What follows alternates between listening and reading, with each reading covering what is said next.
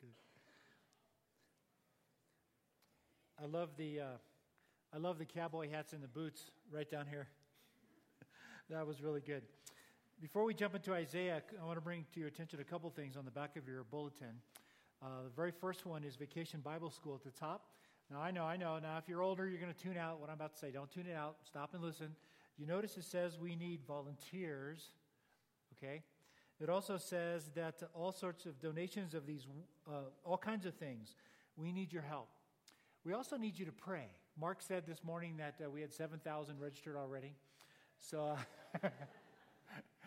this place, the chairs are gone, and we have over 300 in here. This is an important part of our ministry as a church. Last year we had 75 unchurched families represented by the over 300 children that came. So please, look for ways to get involved and pray. And if you just want to see what it's like, walk in sometime during Vacation Bible School week. Wow, it's an amazing thing. The second thing is the class that I'm teaching is not this Wednesday, but a week from Wednesday. When I first got here, the elders, we were discussing, I asked the question, what's the criteria that you use to decide to obey a command in the New Testament or not, to ignore it? There's lots of things that we don't obey. Just because the Bible says something doesn't mean we need to obey it. And so how do you make that decision? So we've been working through that. We spent time at our last elder retreat sorting that out. And so they asked if I would teach a class for those of you that might be interested.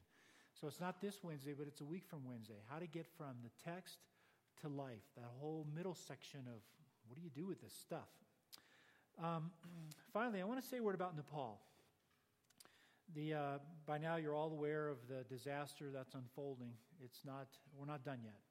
You probably saw yesterday the earthquake, 6.6, I think it was. They've had over 100 now since last week.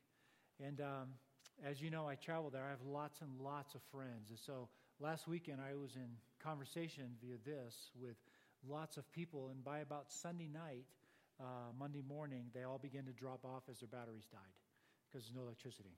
So I stayed in contact as long as I could. The last of their messages to me, one of my female students said, I said, "How are you doing?" And she said, "My brother is no longer on the earth." It tells you how she translates. So I wrote back and I said, "Does that mean that he died in the earthquake?" And she said, "Yes, sir." And she said, we've gone 3 days with no water. We have no place to live. Our houses are destroyed. We're sitting out in the fields, pouring down rain, no food or water. Just pray for God's mercy for us. Isn't that great? Pray for that. So this morning, 3 of them, actually starting last night, 3 of them reconnected, so I could tell they found a way to charge their batteries. Shows you how dependent we are on electricity. So one of them, my translator, who I've known for almost the whole 10 years I've gone there, he's a very good friend. I said, "Tell me what's happening. What's going on?" You may have seen the paper this morning. If you notice, they just shut the airport down. Their international airport has one runway, and it was already weakened through the earthquake, and now they're in their early part of the rainy season, so the torrential rains, the runway gave way. So now they don't even have ways to get large planes in to bring supplies. So here's what my friend said. I asked him, I said, "Are you able to get good water that's safe that you can drink?" And he said, "Jim, the foods are very expensive." I'm kind of working through his broken English to make it a little more palatable for you here. It's not that I can't read. The foods are very expensive here in Kathmandu. They're selling water for 550 rupees. That doesn't mean much to you, but this will. Before the earthquake, they sold for 40 rupees. Now they're selling for 550. They can't get water out of the tap because of no electricity. So they have to purchase water. And most of them don't have the money to do that. So this is, by the way, the same pattern that happened in Haiti, what you're about to hear. Okay? I'm going to visit my hometown. People are dying there without food and without foods and tents. So they don't have a place to live. He said all week long he and his wife have been sleeping in a wheat field with their neighbors. He told me before his battery died that there were dead bodies all around, and they were trying to stack up the bodies to wait for the emergency aid relief. The biggest needs is tent. There is very heavy rainfall after the earthquake, and the earthquakes are continuing. They've now had over 100. There has not been rescued teams. So he lives in Kathmandu, and he's not seen a rescue worker for a week. Dead bodies under the rubble are stinking so badly. Many diseases are already emerged. There is no places in hospitals. Most of hospitals are full now with sick and injured people. If we could at least buy tents, we could distribute them to remote areas and have an impact in service. We don't have any money. Now, as similar with other countries, we were just informed that the government is taking all the money that's being wire transferred in. So there's no way to overstate how desperate these people are. Now, I don't want you to feel guilty. God has blessed us, and I enjoy that. I honestly don't know how to help them, and I've been going there 10 years. I don't even know how to get money to them to help out. They are completely in the hands of the Lord, and you hear their cries. They have good attitudes. All of them have been saying the same thing, just pray for God's mercy. So I'd like to invite you to join me right now, and let's pray for this nation. Father, we lift up this small nation, Lord, with a very rapidly growing Christian population, but still very small, less than 2%. God, in accordance with their request, we cry out for mercy on their behalf.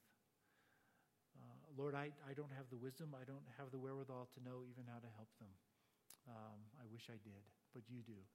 You have a lot of experience in this that we don't have. So God, we plead on their behalf that you would show kindness and mercy to them. Father, I pray that during this time also that in keeping with their wishes, they desire so much to share your Son with the people around them that are still dying right in front of them. To go a week with very little food and water and no emergency help, Lord, I don't know what that would be like, sitting out in the torrential rainstorms. No place to go. So God, show yourself to them in ways that they understand, ways that make sense to them, and Lord, give them opportunities to share your goodness with their friends and neighbors who are Hindu and Buddhist. Thank you, Father. In Jesus' name, amen. Okay, we're in Isaiah. One of the questions we're going to wrestle with, and it very much connects with what I just said, was how can we be witnesses to a God who doesn't always do things that we expect? He doesn't always operate in our lives in ways that reflect what to us would be goodness. It's hard to testify, isn't it? Some of you have been in lawsuits. When I was in the corporate world, I had been in several lawsuits. I know what it's like. When you call witnesses to the witness stand, who do you call? Do you call broken people? Do you call idiots? Do you call people who are not very well spoken? Like us? Who do you call? No, you call the best, don't you? You call the people that are going to represent you very well, the best and the brightest, the most articulate. Watch what happens today. You're going to see something just astounding about the Lord. We've entitled this series, The Lord Speaks, because Isaiah, at the very beginning in verse 2, says the Lord has spoken. And all the way through Isaiah, he keeps saying the Lord speaks. And so we've called this The Lord Speaks. Isaiah is a difficult book. Some of you have read it. I know I've been enjoying your emails and texts to me and conversations. It's very confusing, isn't it? It's not written like a linear book like we read. It just doesn't work that way. It's very challenging. So what we've decided to do, Mark and I, is to surface for you the key themes, several of them, that float to the surface when you read it. Today we're going to be talking about what does it mean to be witnesses, because the Lord calls his witnesses to the witness stand, and that's us. What does that mean? We're also asking how we fit into the story, because this book is a book about people that they're not only failures, they're rebellious failures. They have just turned away from the Lord and gone in the opposite direction.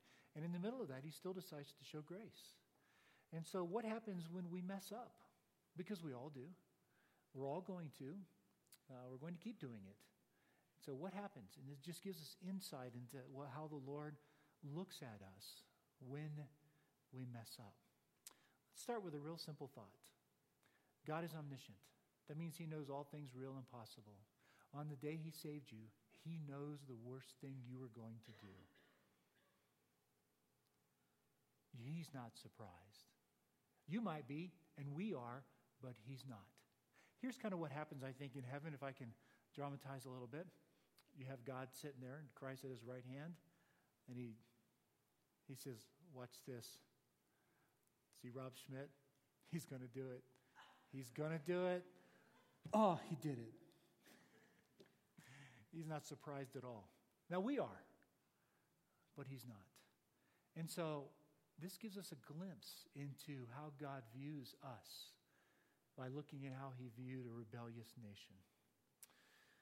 Remember from earlier when we started Isaiah back in chapter 5 that the Lord looked at Israel. He looked for justice, but he found bloodshed.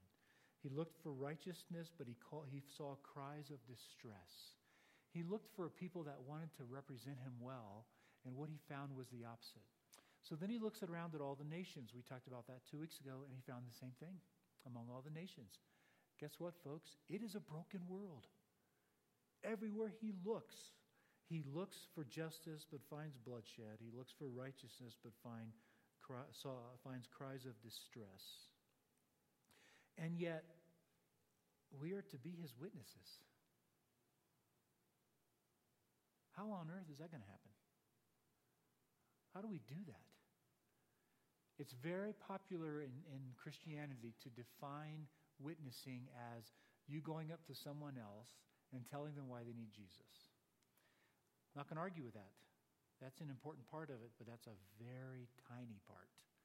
The concept of witnessing is far bigger than that, and that's what we're going to have to look at today. We start with the premise here at DCC that our mission statement is etched in glass. You should look at it when you go out. Behind that statement stands the unshakable determination that God can be known. I believe that with all my heart. And even more than that, he desires to be known. He wants Summit County to know him. He does. Listen to our mission statement. Going passionately out of our growing intimacy with God, a caring community for the county and the world, sharing Christ in word and deed. We believe that God can be and desires to be known as the one true living God. I cannot say enough how different Christianity is than every other religion in the world. Hopefully by now you're getting used to this concept, because Sunday after Sunday I bring it up with another aspect, and we're going to see it again today. The gospel, the good news that we share, is about real events. It's not mythical. It's not hypothetical. It's not conceptual. It's not philosophical. There is elements of that in there. But down at the very core, what we believe, this incredible good news, is based on real events brought about by the one true living God. This is true in both the Old Testament and the New Testament. Let's take one look at Deuteronomy 4 before we get into Isaiah. In Deuteronomy 4, remember Deuteronomy is the last book of the Pentateuch, the 5 books. Israel is standing on the banks of the river, getting ready to cross into the promised land. And Moses is reminding them one more time what the law is about. Because he's not going to go with them into the promised land because he was foolish. He sinned against the Lord in a particularly blasphemous way. So God won't let him into the land. So he's reminding the nation about the goodness of God and who God is. So when they cross over, they have this book. He repeats the law that he was given, and he talks about in Exodus. So Exodus is the beginning of the 40 years. Now we're at the end of the 40 years. And he reminds them again. Now listen to this language in Deuteronomy chapter 4, verse 32. Ask now about the former days long before your time, from the day God created human beings on the earth. Ask from one end of the heavens to the other. All right, first of all, Ask questions. Challenge your faith. Don't buy everything you read and believe. Mark and I have said many times, if we could get every one of you to start asking questions and go through those dark times, we will have been successful because your faith will become real to you. Do you hear that? Ask questions. Challenge your faith. Ask the hard questions. Ask the questions, how could a good God allow bad things to happen? That's a great question to wrestle with. We need to talk about that, don't we? So, from one end of the heavens to the other, ask all these questions. Has anything so great as this ever happened, or has anything like it ever been heard of? Has any other people heard the voice of God? Okay, now he's talking about the Exodus and God's protection during the 40 years of wandering. He led them out of slavery, and he took care of them for 40 years. Has anything so great as this ever happened? Or has anything like it ever been heard of? Has any other people heard the voice of God speaking out of fire as you have and lived? No, the other gods, we know they're dead, but they didn't know that. The other gods didn't speak. Our God is the only God that speaks. He comes to us with wonderful, wonderful words. Words about how to protect ourselves, how to be safe, how to glorify Him, how to live lives in community, how to have healthy relationships. We don't have to go find Him. He finds us. You've heard me tell the story in India about at the Hindu temple, the two great, huge, 20-foot tall concrete elephants, one of their gods. And you buy these, Rob, were you with me when we were there on this one? Okay. And you have these, you buy these, of course you pay for it, this pallets of butter about inch and a half wide, and you throw it at the elephant, and if it sticks, then the gods won't be angry with you for a year. If it falls off, be careful. It seems to me that it would be important which time of the year you go because of the temperature ranges. All right, now we hear this and we're thinking, what? Really? But if you didn't know the truth and you wanted to find out what the gods thought, how would you do it? Our God speaks. He speaks. He comes to us. Has any God ever tried to take for himself one nation out of another nation? Isn't that a great question? Do we have a record of that anywhere in history? Has any God ever tried to take for himself one nation out of another nation by testing, by signs, by wonders, by war, by a mighty hand and an outstretched arm, or by great and awesome deeds like the things the Lord your God did for you in Egypt before your very eyes? What God did was unprecedented in history. The Exodus serves as the theological foundation for who God is, and it will be for all of eternity. It undergirds the entire Bible from this point on in helping us grasp a God who loves us and cares about us. What he did was unprecedented. The Exodus was the greatest experience of all time. This text appeals to facts, to publicly witnessed experiences, to undeniable events as the basis for what it means to be God's witnesses. That's our starting point. The passage reveals the uniqueness of this one true living God who we know as Yahweh. It's not Allah. It's not Buddha. He is Yahweh. He's expressed himself most fully in his son Jesus. This is the foundation for understanding the concept of witnessing to the power of the one true living God. So now let's get back to Isaiah and take a look at this whole concept of witnessing. We're now in Isaiah 42 and 43, starting in 43 today. Just by way of summary, Isaiah 1 through 39, the first 39 chapters were written by Isaiah, and they are describing the conditions of the nation in the last half of the 8th century. And we're dealing with the southern kingdom, Judah, around Jerusalem, the 2 tribes. The northern kingdom, comprised of the 10 tribes, is being annihilated and invaded by Assyria. Assyria is brutal. They're dismantling the northern kingdom, and the northern kingdom ceased to exist. The southern kingdom is watching this and knowing that they're within the sight, the scope of Assyria, if Assyria is going to keep coming. So the king says he has 2 choices. He can trust this one true living God, but God didn't help the northern kingdom, did he? Because they're annihilated. They cease to exist as a nation. Or he could make a peace treaty and try to form a partnership with Assyria, which he does. Ends up being a disaster. So the first 39 chapters are God's indictment of the southern kingdom for what they are doing in their faithlessness. Don't do this. It will be disastrous if you do it. And they decide to do it anyway. So God says, okay, you crossed the line in the sand. There's no going back. Even if you repent, I'm not going to relent on my judgment because you have refused to obey me. Starting in chapter 40, he's now talking, still Isaiah, I believe, early on, but now he's talking about 150 years later when they have been deported by the Babylonians.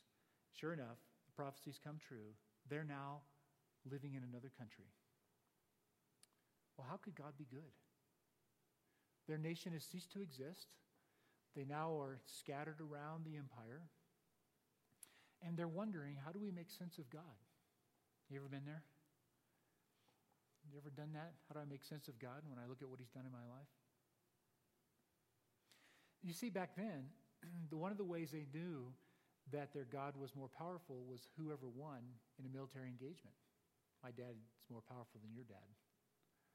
Okay? That's the idea.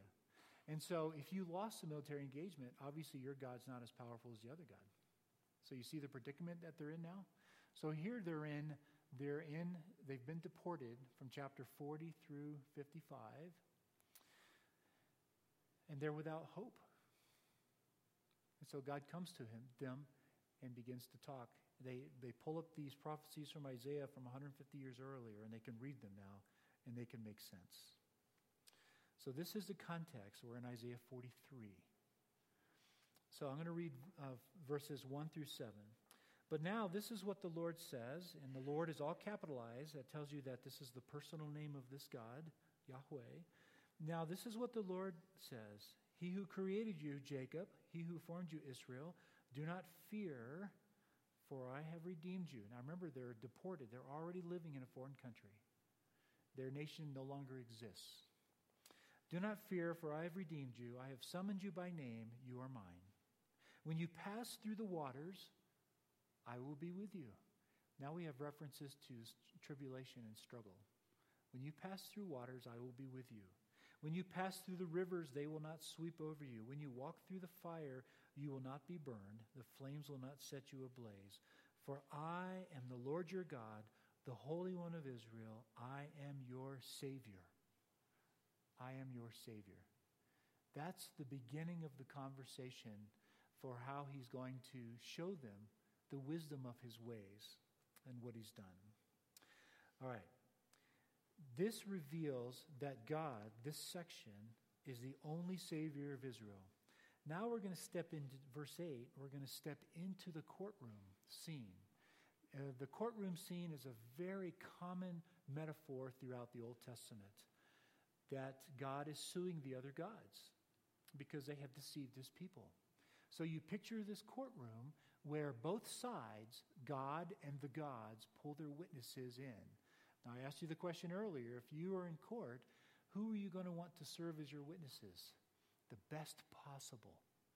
In fact, your lawyers, if you go to court, will interview potential witnesses and will rule out those that are not going to make you look good, if they can. But look what God does in verse 8. Lead out those who have eyes but are blind, who have ears but are deaf. All the nations gather together and the peoples assemble. Which of the gods foretold this and proclaimed to us these former things? What had happened? He had just told them about the Exodus.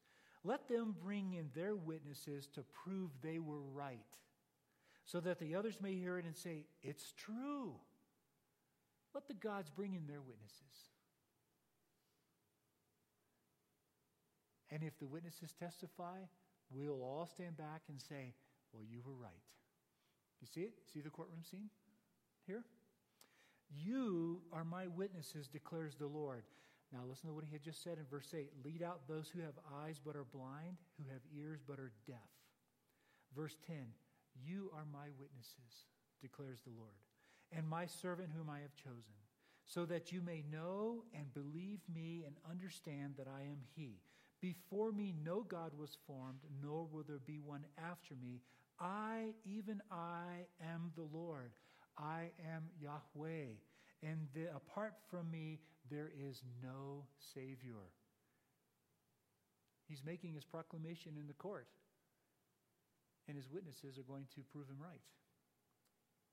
Apart from me, there is no Savior. I have revealed and saved and proclaimed, I and not some foreign God among you. You are my witnesses, declares the Lord, that I am God. Yes, and from ancient days I am He. No one can deliver out of my hand. When I act, who can reverse it? So there appears no hope for the nation. And in the middle of that dark, despairing time, when the nation's gone, dismantled, and they're now in another country, this is what God says to them. It's pretty amazing. This great passage reveals a truth that's hard for us to get our minds around because it's not the way we think. If you turn back to chapter 42, just one chapter before, in verse 18, here's what he says about Israel. Hear, you deaf, look, you blind, and see. Who is blind but my servant, and deaf like the messenger I send? Who is blind like the one in covenant with me, blind like the servant of the Lord? You have seen many things, but you have paid no attention. Your ears are open, but you hear nothing. So who are the blind and the deaf? His chosen people. His chosen people. So in the courtroom scene, chapter 13, verse 8, lead out those who have eyes but are blind, but have ears who are deaf. Verse 10, you are my witnesses. That should give us hope. Because you know what? We're idiots too. Aren't we?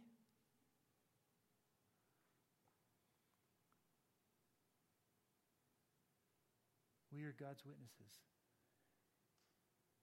As broken as we are, and yes, we are broken. There's no way to describe how broken we are.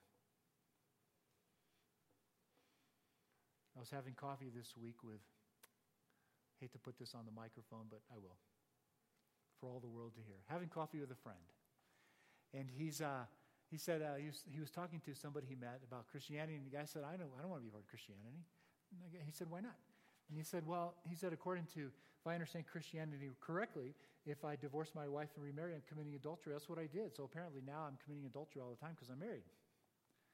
So he said, what do you say to that? Because that's Romans 8, by the way. It's interesting that a non-Christian would know that clearly. That's what Romans 8 says. What would you say to that? And I said, well, it depends. Do you want to have a little fun with it? I like having fun in my witnessing. And he said, yeah. And I said, I'd look at him and say, wait a minute. You're committing adultery when you're with your wife? That is awesome. I commit adultery all the time when I lust after a woman. And he goes, what do you mean? It said Matthew 6. If you lust after a woman, you've already committed adultery in your heart. That's the normal part of our lives. He goes, oh my. I hadn't thought about that. We are all guilty of adultery. And we will continue to be. You see what Jesus did in Matthew 5, 6, and 7 on the Sermon on the Mount? Is he raised the standard so high that it is absolutely impossible for you to meet it. And at no point in your life will you not be guilty. You've heard it say not to commit murder. I tell you, if you hate your brother, you've already committed murder in your hearts. Later on, Paul's going to say, you argue Jewish people that you shouldn't steal, but don't you steal when you covet? You see, Jesus did the impossible, what the world had never thought of in Matthew 5, 6, and 7. He took the problem out from the realm of behavior and moved it to the heart. It's a heart condition. The standard is so high, you will never meet it. You have no chance, and you will be guilty every day. Does any other religion teach that? If we do not have the risen Lord Jesus, we have no hope. Or as Paul says, if Christ has not been raised from the dead, we of all people are most to be pitied. This is us. We are deaf and blind. This is us. These are his witnesses. He now invites these deaf and blind people. By the way, these deaf and blind people, they were so rebellious, they walked away from the Lord and they lost their nation. That's pretty rebellious. That's not accounting for the day-to-day sin. That's an act of rebellion, of treason, to walk away. And they did. And he says, and you're going to be my witnesses. So you have this great assembly pictured. The other gods are invited to produce their witnesses. God's witnesses are the deaf and blind. The Lord reminds everyone that there's no Savior apart from him. So what does it mean to be a witness then? What does it mean? It starts with confidence that God is the one true living God. In chapter 43, verse 10, you are my witnesses, declares the Lord, and my servant whom I have chosen, so that you may know and believe me and understand that I am he. It starts with absolute confidence that this God is true. I believe in the one true living God. I'm not stupid. Do you? Well, it goes on from there. He says, I am he, I am God, I am eternal. There's no other God before me, nor is there one after me. He makes it very clear in his opening statements in the courtroom. Guys, you got to get it. There is only one God. Only one. He alone is in sovereign control of history. No God had ever interpreted the past, much less the future, according to verse 9. The story is God's story alone. It's his story. There's no way I can overstate how different we are from the other religions. It is his story, and he invites us into it. He alone is the Savior. And the greatest paradox of all is that he entrusts this fantastic cosmic truth to witnesses who are themselves untrustworthy. So, how did that happen? How do we become his witnesses? It's actually pretty simple. We become his witnesses not because of what we have done. We become his witnesses because of what he has done. The moment he decided to redeem them anyway, he showed himself to be a very loving and compassionate God. And the moment he decides to redeem you in your moment of brokenness, he shows himself to be a very worthy, a very loving, a very compassionate God. The evidence is in the fact that they are redeemed,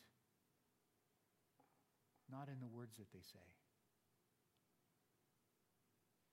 Aren't you glad that the day you were saved, God didn't sit you down and say, let me give you a list of all the areas we're going to have to work on?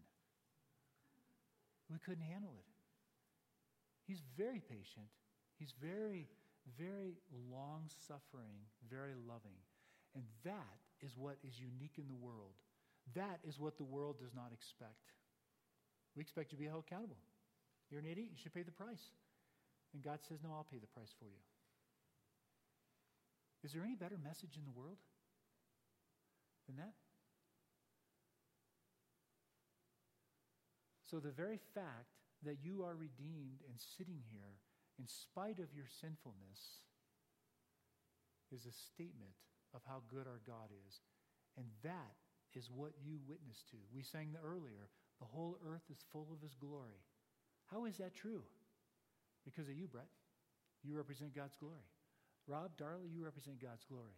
Ben, you represent it. Courtney, you represent it.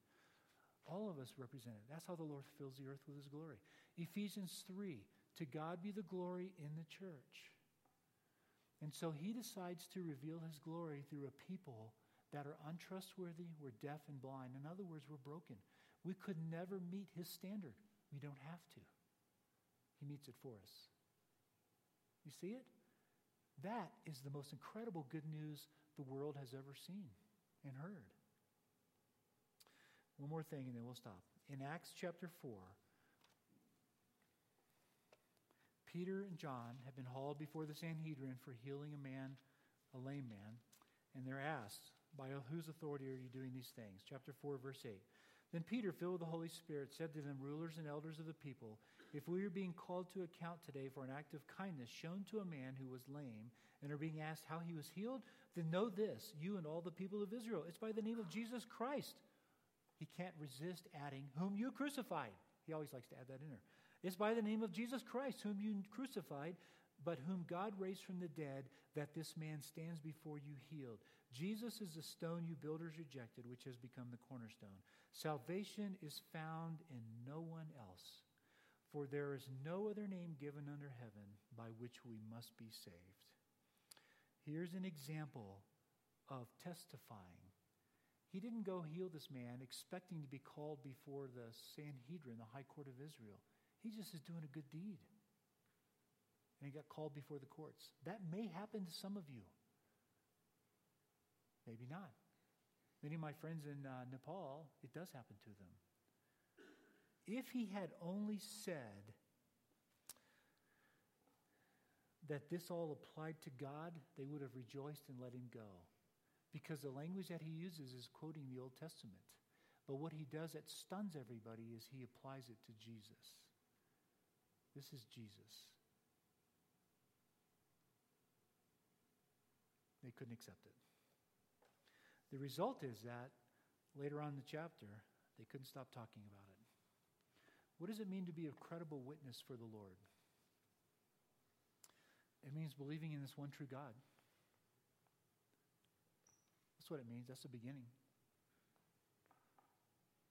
I believe in Jesus. I'm not ashamed of that. Don't be afraid to tell people. They don't know who he is. All right? What's the worst that happens? They give you the famous eye roll. Oh, not another Christian. You know what you have to do? All you have to do when that happens, I love it when that happens. I do. All you have to do is say, I saw that eye roll. Tell me your beliefs. I don't know what you think. Oh, you're an atheist? Sweet. Tell me how you got there.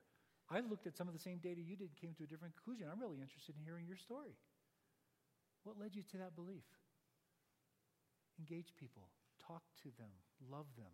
Care about them. Live out your faith. Don't be ashamed to be called a Christian. That's what a reliable witness is. But it's all based on the fact, the very simple fact, that God chose to redeem you and me because we're no different than our neighbors. Father, thank you. Thank you for redeeming us. Thank you for doing the unthinkable, things that have never been done. You're right. Has any God ever done this? Absolutely not. Does any other religion even think this way? Absolutely not. It is unthinkable. It is a paradox beyond paradox. And we are grateful, Lord. Thank you. In your Son's name we pray. Amen. I'm going to ask the ushers to come forward and take the offering. By the way, Paul says in the Corinthian epistles that when you give, your donation represents your belief in the gospel. It is a form of testifying. So if people who don't know Christ yet walk in and observe us, I want them to see smiles on all your faces as you give, and for them to say, wow, these people really believe. Look at that. They're really concerned about these Christians in Nepal, or they really want to help the people of Summit County. Whatever. Look at them give. So just be aware that you're now testifying the moment you give. Thanks for your generosity.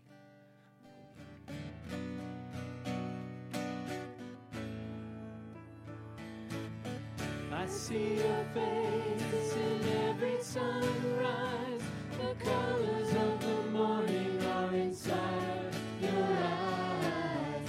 The land awakens in the light of the day. I look up to the sky and say, you're beautiful.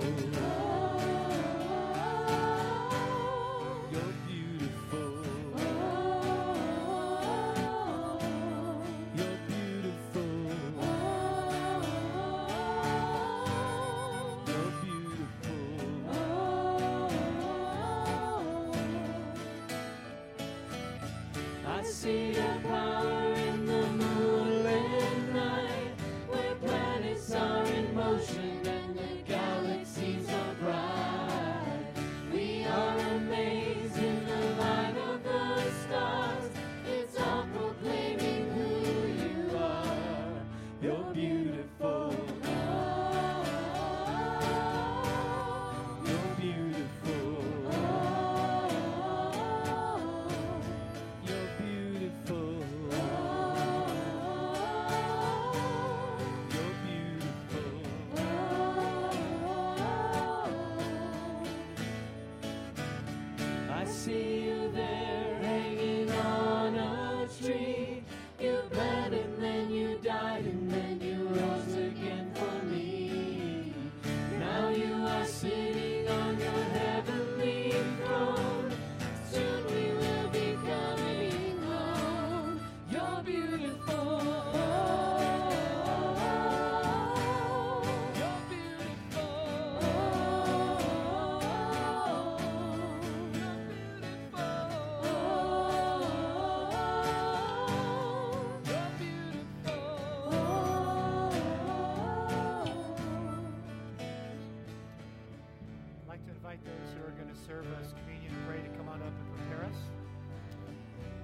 I will never tire of telling you the story and quoting to you the verses around communion. As long as I'm alive, they're wonderful verses. On the night that he was betrayed, he took the what? What did he take? Bread. And he broke it. And he said, this is my body, which is given for you. Do this in remembrance of me. Sacrifice. After supper, he took the cup. This cup represents a new covenant in my blood. Entirely new way of relating to this one true living God. And relating to each other, I might add. Do this in remembrance of me. And then Paul adds a phrase that's astounding. As often as you do this, you are proclaiming his death until he comes. Who are we proclaiming it to? You ever think about that? Who are we proclaiming it to? We're standing in the courtroom, the assembly of all the gods, and when we do this, we're proclaiming his death. This is a form of testimony. You probably didn't think of communion that way, did you? It's what we believe. We're saying this is what we believe. If you want to join us in our confession, then come partake communion, receive it. When you come up here, stop and pray with one of us. We love to pray. Father, thank you for giving us another way just to proclaim, Lord, our belief and our allegiance to you. We do believe in your Son, Jesus. Amen. Come and enjoy communion.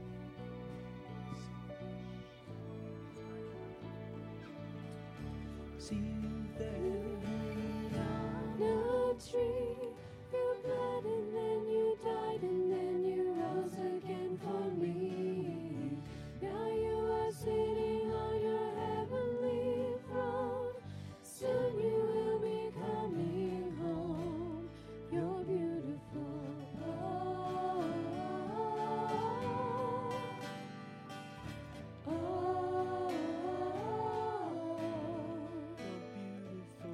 oh.